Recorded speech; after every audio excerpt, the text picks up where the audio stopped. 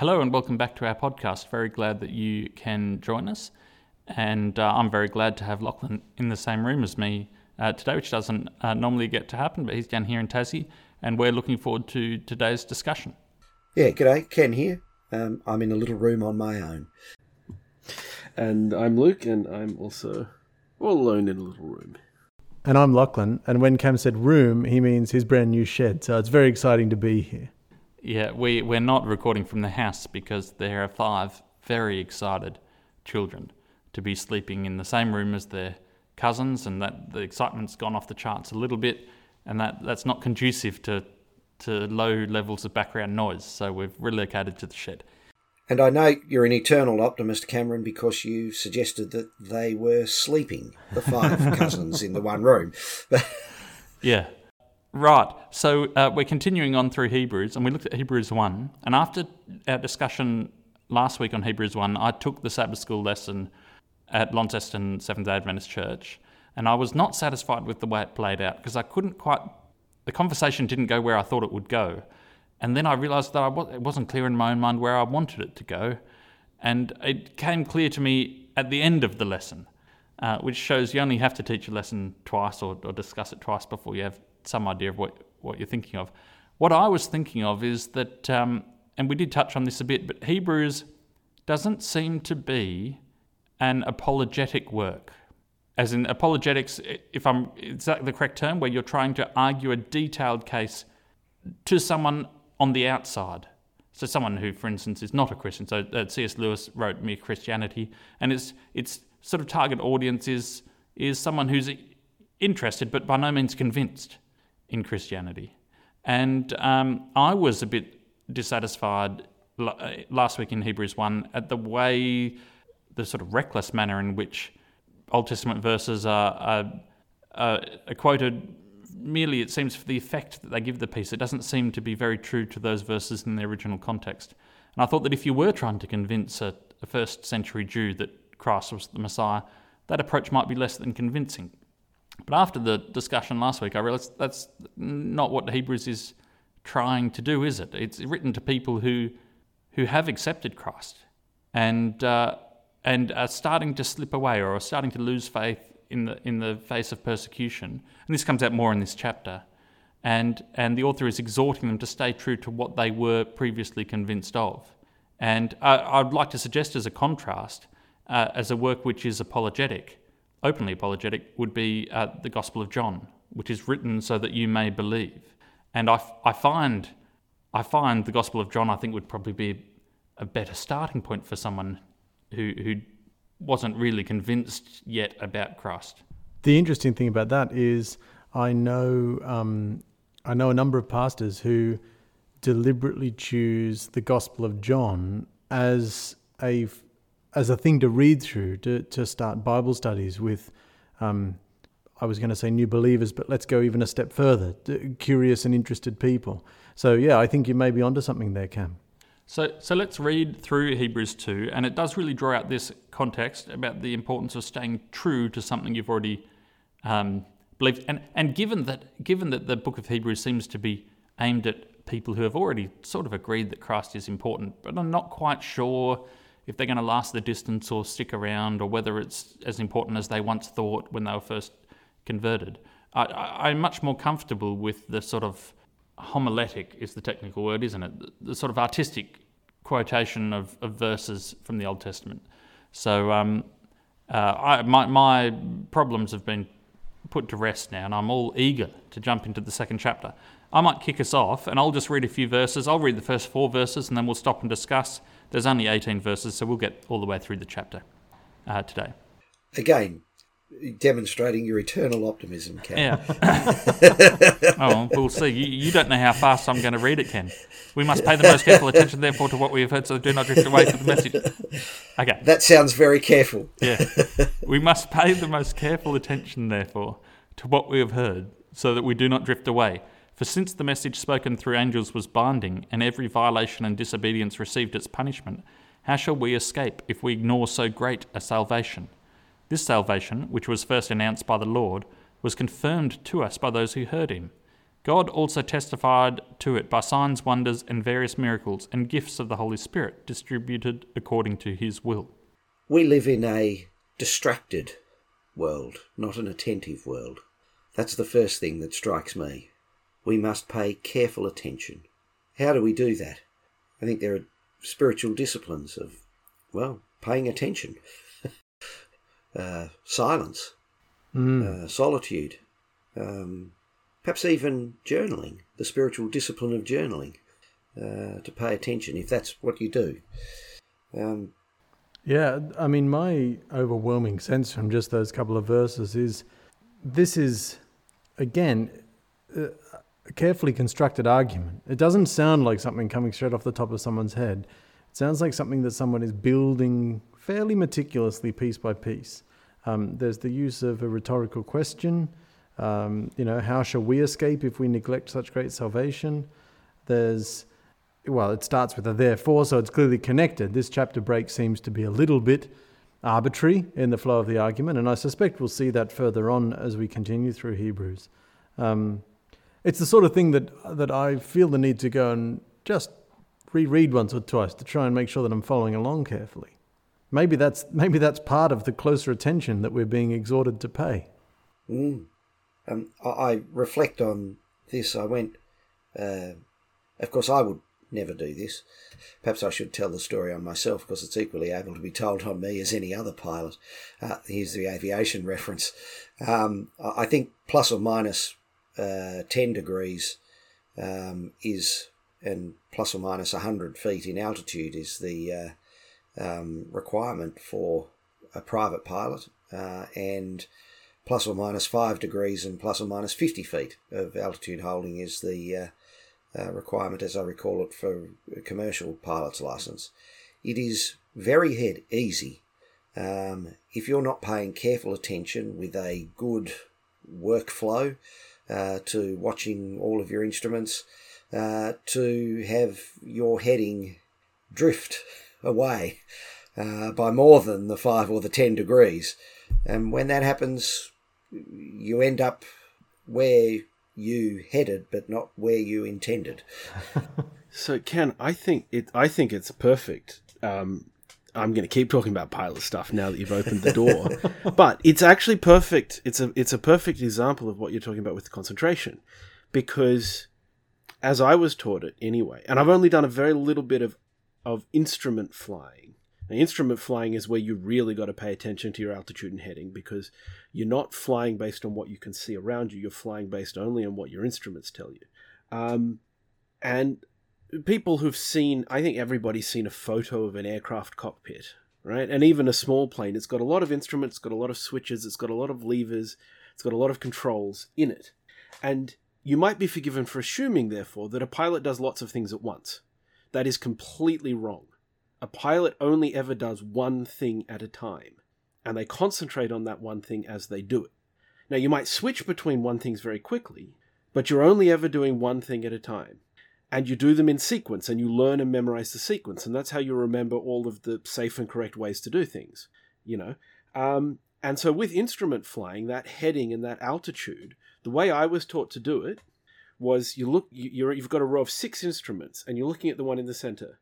You look down to the one below, you look back up. You look to the one to the left, you look back to the middle. You look to the one to the right, you look back to the middle. You look down to the one below, you look back up. That's how you cycle that constantly. So you're really concentrating the whole time. And but you're only doing one thing at a time. But you're checking things all the time, multiple times every few seconds, tens of times, hundreds of times an hour. And you're concentrating and you're focused the whole time.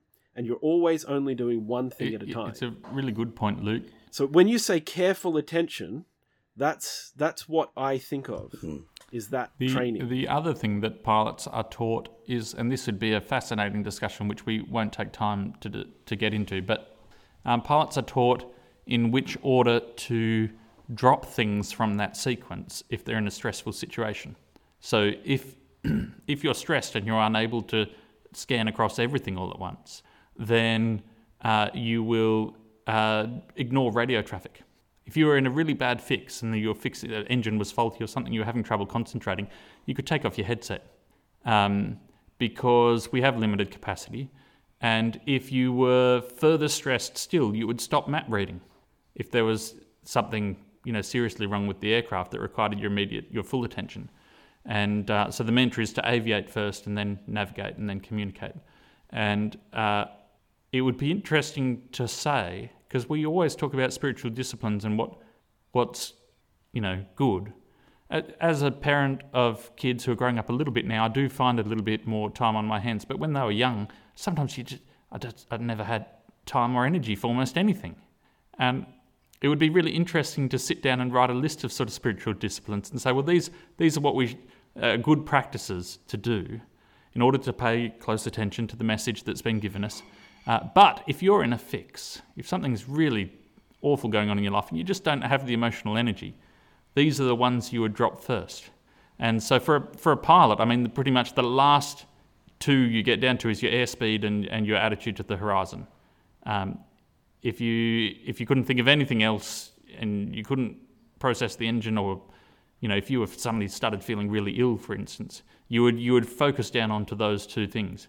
And it would be fascinating to not only just talk about spiritual disciplines, it'd be interesting to write a list of their sort of relative importance in times of crisis and when there's limited resources. So I think that there's an interesting observation there, because for lots of human history and in lots of religious traditions, church attendance would be one of the last things to drop if people were throughout history to have written that list. And one of the changes that I observe in Christian communities over the last perhaps generation is that physical attendance at a church event may in fact be one of the earlier items to drop off that list. And of course, COVID, with lockdowns, with church through the internet, with churching at home, with churches from cars in car park, all sorts of different things have happened that I think may have accelerated this transition, if anything. People finding ways to maintain spiritual disciplines and spiritual communities without that being based solely around the physical attendance at a building once a week. I reckon that there would be generational and just time-based changes in those lists if you were to make them, Cam.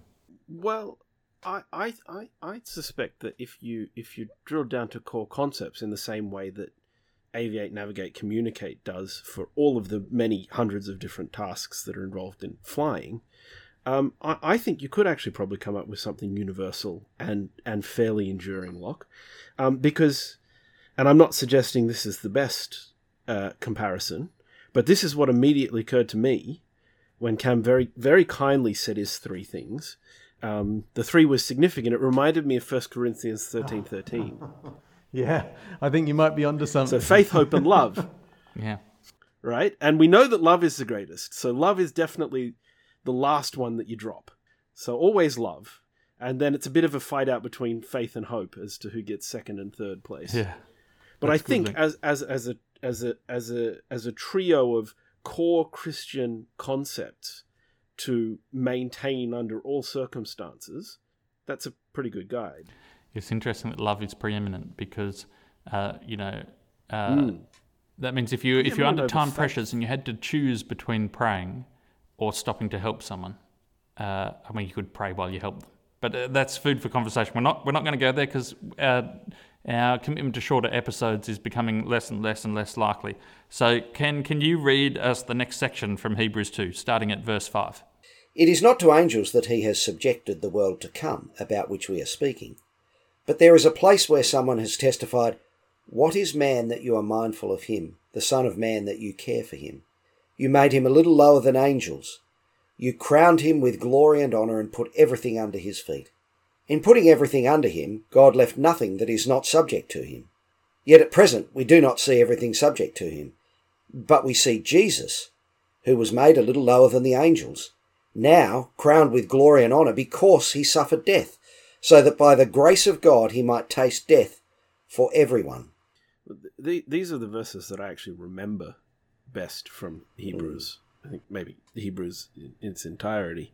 The 6, 7, and 8 in particular.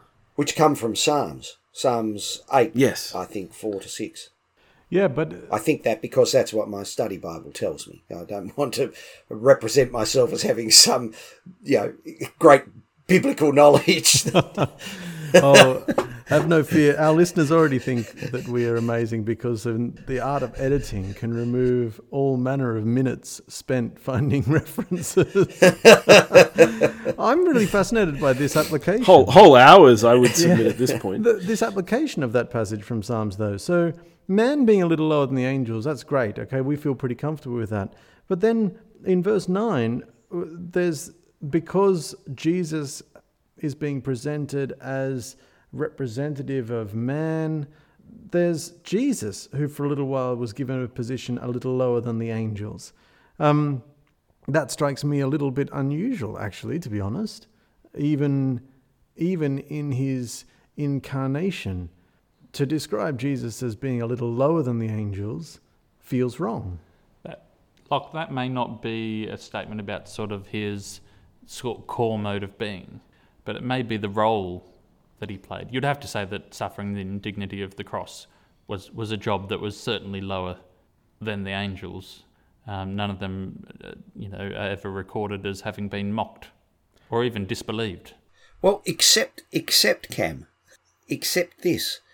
Now crowned with glory and honour because he suffered death. So it is that very experience that gives him a glory and honour that, in fact, elevates him. I'm finding that that's a little bit reminiscent of parts of Revelation, by the way. The idea of being exalted because, the Lamb that was slain exalted to a position of honour. So that seems a consistent idea with some other parts of the New Testament. I mean, I know that within our religious tradition, it's very strong, and even human experience does bear out that, he who loses his life will save it, and there are all of those the law of indirect returns that we see. But it does seem very counterintuitive at first glance, at least to a person enculturated the way I am, that there is glory in suffering. Yeah, we don't celebrate it very much, Ken. We should have been born Victorians, as in Victorian era, not in the state of Victoria. No. Yeah. I think both meanings work. Yeah. Well, at the moment, the Victorians in the last couple of years have had to put up with a fair amount of suffering. But that was not the sort of suffering. COVID shutdowns wasn't what I was thinking of. I was thinking of the sort of stereotypical Victorian era explorer.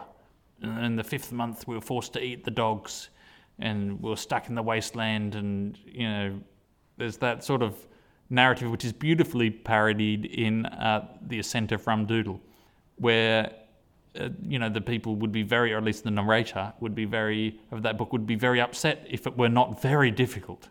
And care is taken to sort of, not in a boastful way, but, to point out all the difficulties, because that makes the achievement all so much better. Yeah. So I suppose in that sense, that's part of the human experience that does demonstrate it. I mean, those explorers, the Shackletons, there is a glory, perhaps not in the moment, but certainly in the history books. Yeah. Again, I'm mindful of the clock, so we might move on. Locke, do you want to read the next section from Hebrews? God, for whom and through whom everything was made, chose to bring many children into glory. And it was only right that he should make Jesus, through his suffering, a perfect leader, fit to bring them into their salvation. So now Jesus and the ones he makes holy have the same Father. That is why Jesus is not ashamed to call them his brothers and sisters. For he said to God, I will proclaim your name to my brothers and sisters. I will praise you among your assembled people. He also said, I will put my trust in him. That is, I and the children God have given me. Because God's children are human beings, made of flesh and blood, the Son also became flesh and blood. For only as a human being could he die, and only by dying could he break the power of the devil who had the power of death.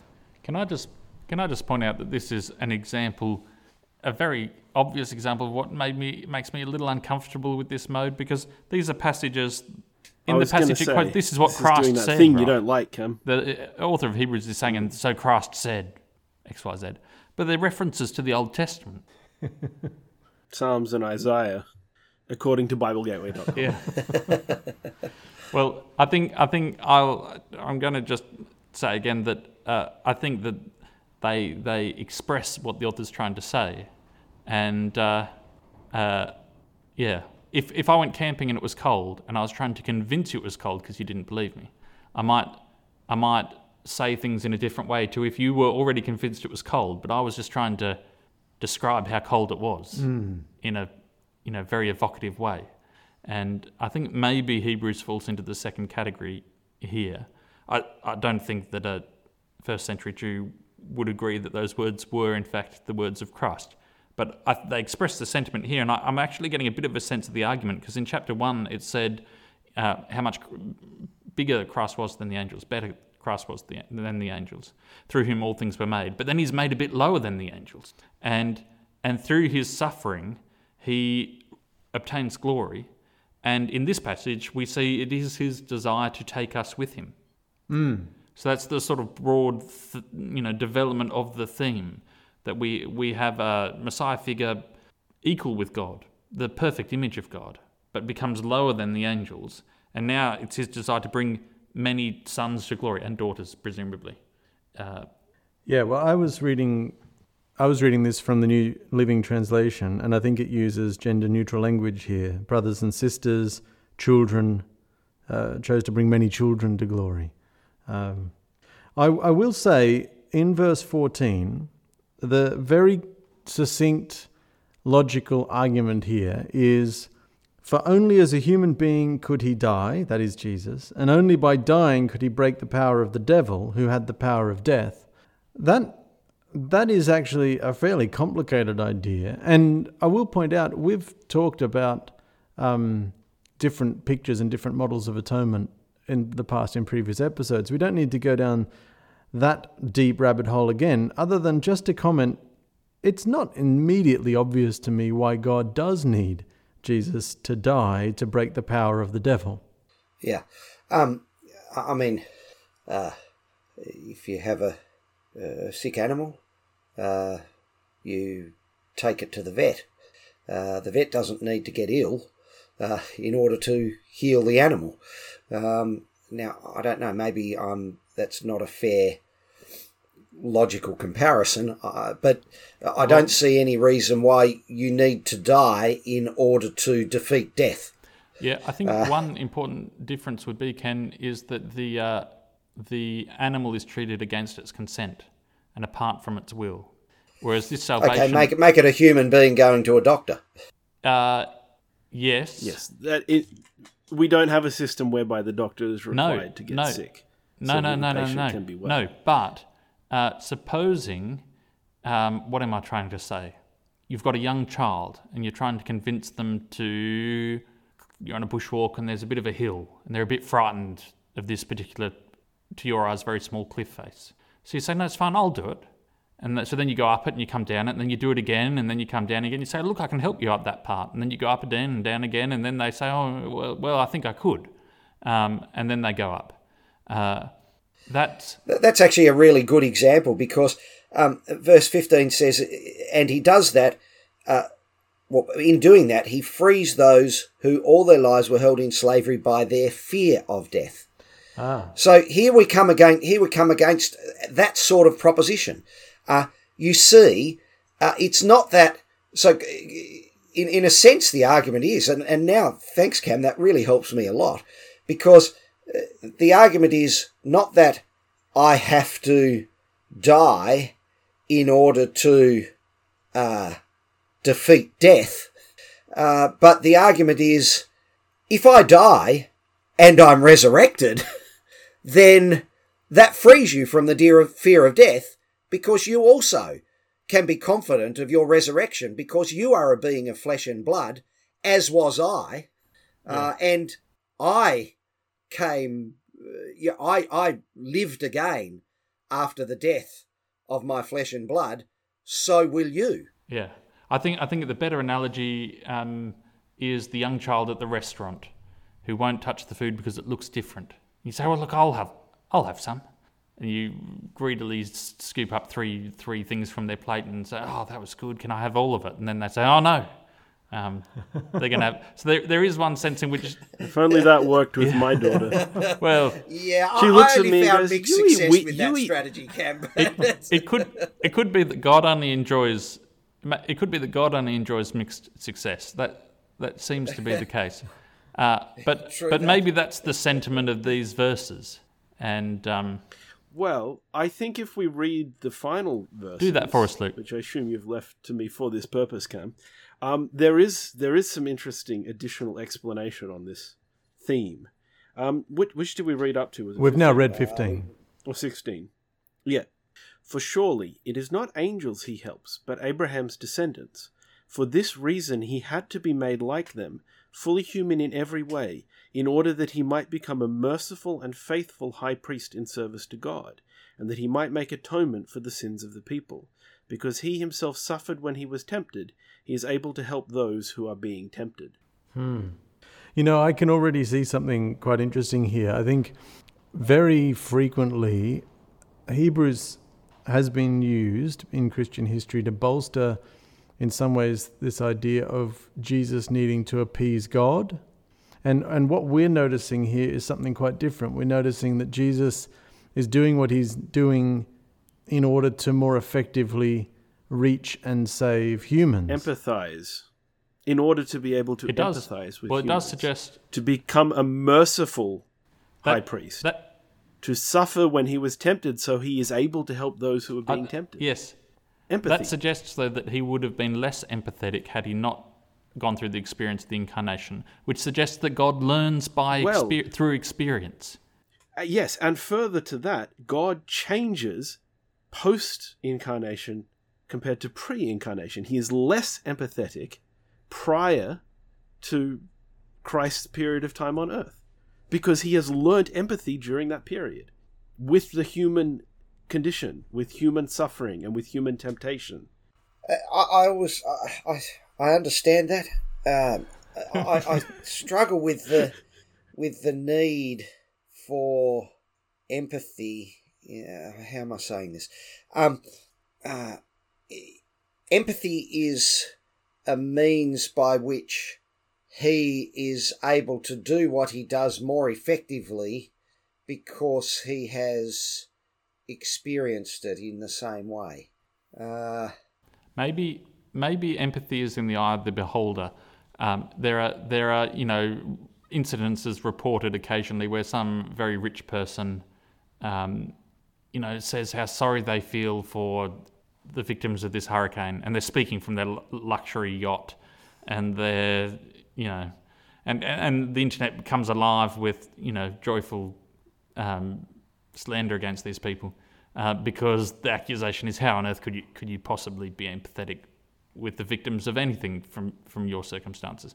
So maybe it's not the case that God understood us less well, but it is just easier for us to believe now that he understands us. Yeah, and I was going to say exactly. We do experience that, and we see that in the world. I mean, I don't know that that's what Hebrews is saying, though. That verse passes fairly clear to me. He had to be fully human in every way in order that he might become a merciful and faithful high priest. Yeah, no, but I still think... How do you read that sentence and say God already... or Jesus didn't No, but change? go back to verse 16. So he came to help the descendants of Abraham. And I'm aware of, to return to Cam's analogy with kids, maybe it's not kids facing a hill or food at a restaurant that's putting them off. Maybe it's kids facing a socially complicated situation at school with, I don't know, a bully or a friend in difficult situation. And you say as a parent, oh yeah, this, something along the lines of, basically, yes, this happens. I've been in this similar situation before. It's all going to turn out all right. And you see in your kid's face, and maybe this happens when they're just a bit older than 2 or 3, maybe as they're pre-adolescence, it's a little bit more prominent because very young kids just trust their parents quite clearly. I've definitely seen my 10-year-old son give me a look that says, "You say you know what I'm feeling, but I do not believe that you know what I'm feeling." And then you as a parent trying to think, oh, okay, so what would I be able to do to demonstrate, to be able to show convincingly, yeah, I am speaking from experience here. You can trust me on this one. And I just wonder whether there's an element of that in which it is possible. Ken, I'm coming to your side. I'm coming to your defense. Is it possible that God is capable of as much empathy in the Old Testament era as he is in the New Testament era, but that there is a powerful sense of communicating and validating that? And in order for verse 16 to be true, in order to come and help the descendants of Abraham, it was necessary for him to be made in every respect like them, or us, his brothers and sisters. So what you're saying is the thing he became, the change was not that he became more merciful, but that he became more like a high priest. Yeah. Or that he was more effectively able to serve God in that way, which is what it says. He became a merciful and faithful high priest in service to God.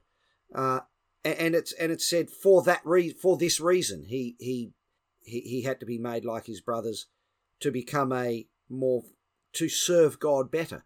In what way? Well, to free them from their slavery to the fear of death. Perhaps, and we do understand in our experience the need for a trust that only develops with shared common experience. I've not ever experienced combat with anybody else, but you hear stories of it. I have experienced the collegiality of professional advocates, and it seems to me that it is only other barristers who understand the difficulties of other barristers. And we can see analogies in other professions and that sort of thing, but there is some real connection.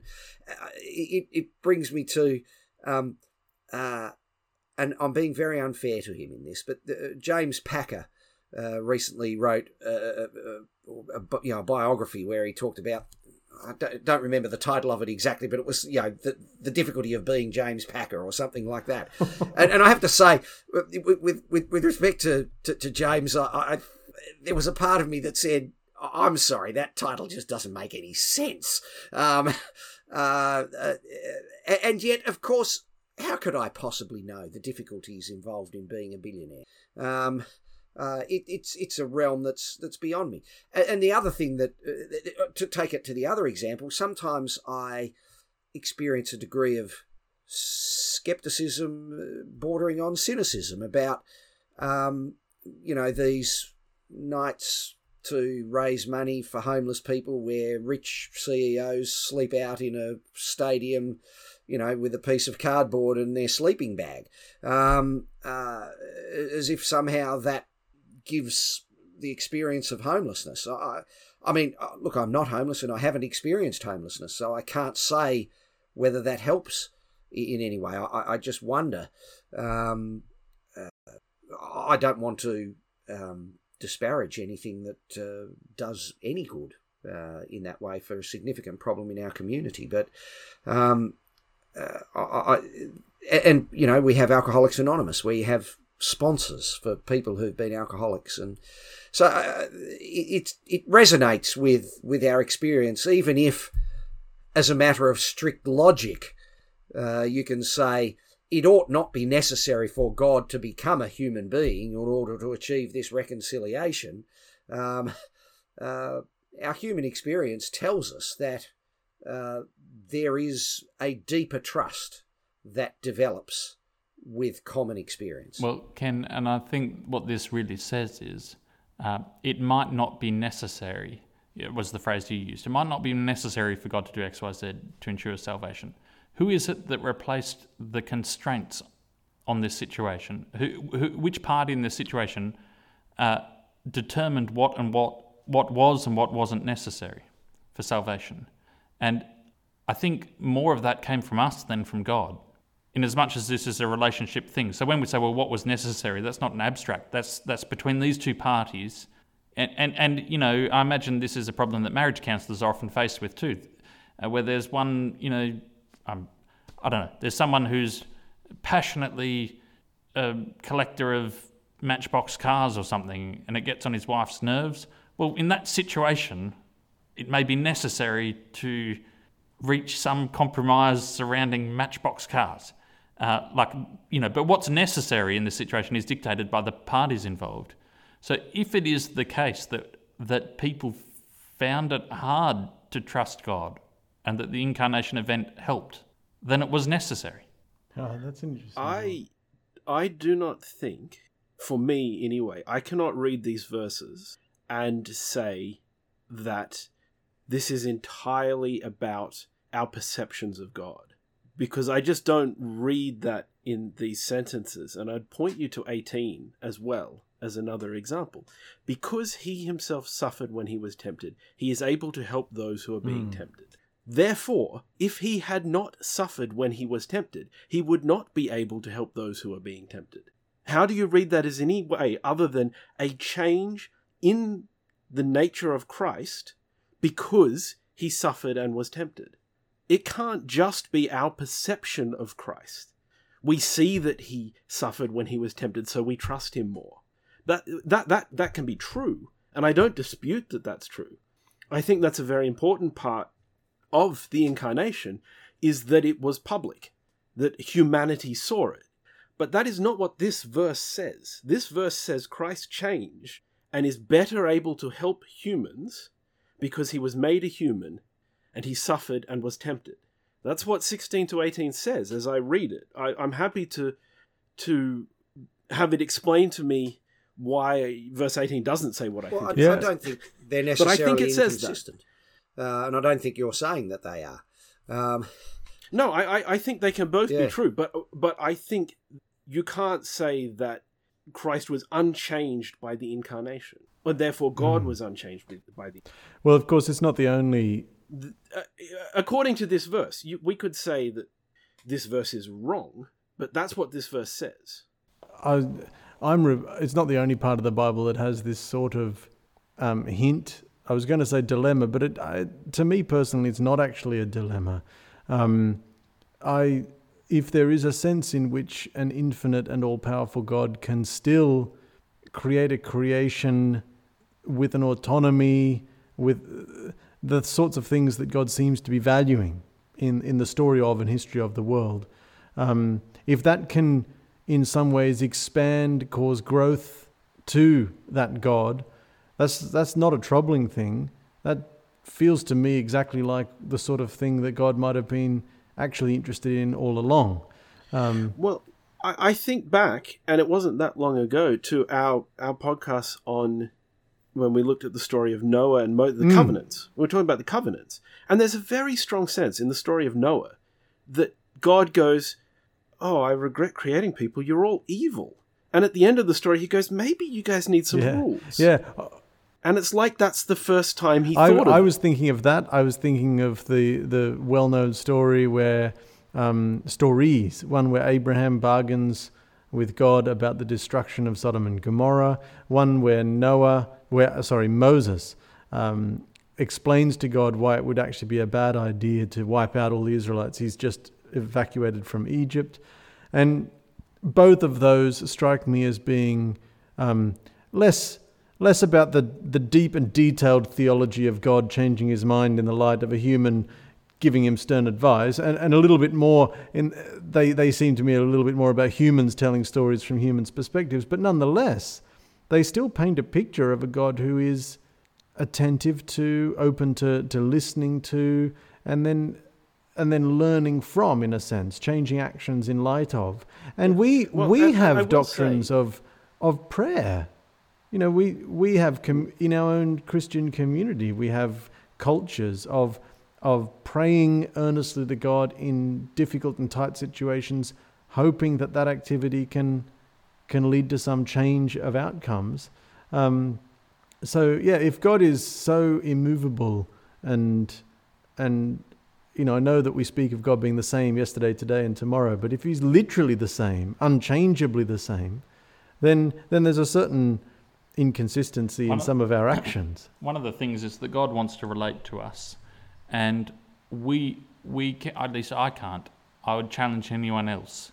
How would you relate to or have a relationship with of any sort something that was unchangeable? It just wouldn't be possible. So I think that if God wants a relationship with us, he has to at least portray himself as changeable in some sense. I want to clarify as well, just particularly for you, Ken, but also for anyone listening who might be wondering about me at this point.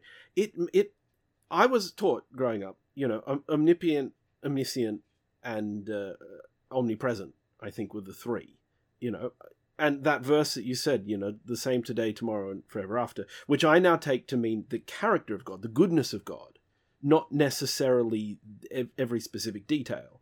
But yeah, I am also made uncomfortable by the idea of God making mistakes and having to improve. It also makes me uncomfortable, but that's why I think it's really important that we don't shy away from parts of the Bible that seem to indicate that. Because it's very important that we look at them. It's a really good point that you make, Luke. And one of the difficulties that we have is our limited conception of perfection. So that to say that something is perfect does not require that it be static. All that means is that it has to be as good as it can be at this moment. I can see the physicist and the mathematician down there grinning wildly. The reason we're grinning is that there's a huge storm developing, and having moved to the shed to escape background noise, we're now in a uninsulated, unlined, colourblind building. And our microphone, and I think this might be a message from God to say that our time for the recording is almost over. No, but it's just got to the really interesting bit. Yeah, sorry, I interrupted you, Ken. Please finish the thought. Well, the other aspect of the thought is, it is all well and good to say that God can know everything, and in that sense he is omniscient. That doesn't require that he, in fact, chooses to know everything.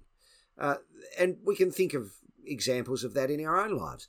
We have the ability to put our children under surveillance and see them and know what they are doing at all times. There are times when we choose not to do that. There are times when we choose to give them a degree of freedom. There are times when we choose to do that just for pure fun. If you're playing the game of hide and seek, you can choose not to know where your child has gone. Indeed, that's an important part of the game. So I don't see any reason why God can't say, I have the capacity to know these things. I choose not to. Yes. And I think, look, the point you made about humans, the creation of humans, I think I've said this before on the podcast, but as I get older, one of the things I take great delight in is being surprised, because that's something as a kid, I see it with my own daughter. She is surprised constantly. All sorts of things surprise her, and it's a delight. And as you get older, you know, there are fewer things in the world that really, really take you. You just go, oh, I did not see that coming. And for me now, it's a great joy to, for example, watch a movie that goes in a completely different way from, normally 20 minutes into a movie, you can predict the entire plot. And when you get one that is better than that, it's a joy. And in many other things. And I get a sense of that in the creation story with regards to how it describes the purpose of creating humans. And we talk about that in the context of free will. God gave people free will because otherwise they're not companionship, right? But part of that free will surely must include the ability to surprise, to do something unexpected. And that's fairly consistent in what we've read of the Old Testament and the New. People, and that story of Sodom and Gomorrah and Abram arguing with God is a perfect example. I can imagine God in that situation going, oh, this is really cool. Abram's done something I didn't see coming. I like this. You know, you see in those encounters a bit, I think, of the purpose of human existence. Mm-hmm. Interesting, and this might be a point that's worth wrapping up on, because it's verse 10 that says, "In bringing many sons to glory, it was fitting that God, for whom and through whom everything exists, should make the author of their salvation perfect through suffering." And there's a sense in which the joy of God in bringing sons to glory, that's why everything is here, for that joy in bringing sons to glory, in seeing the salvation of humanity, in taking joy in the way that it works out, taking joy in overcoming the slavery of fear to death. Thanks, Ken. We will leave it there. We, of course, welcome any correction from our listeners if they feel that we've deviated if they are too uncomfortable with the concept. Let's face it, if they're uncomfortable with Hebrews 2 verse 18, they'll have to take it up with the author of Hebrews, I guess, in which case they ought not email us. But if they do have any thoughts, they can email us at the address sabbathschoolfromhome@gmail.com. And please join us again next week. And please share this podcast with anyone you feel might benefit from it. We've made the podcast. It's free to distribute. So if you know someone who might enjoy it, please send them that link. And we look forward to our discussion next week.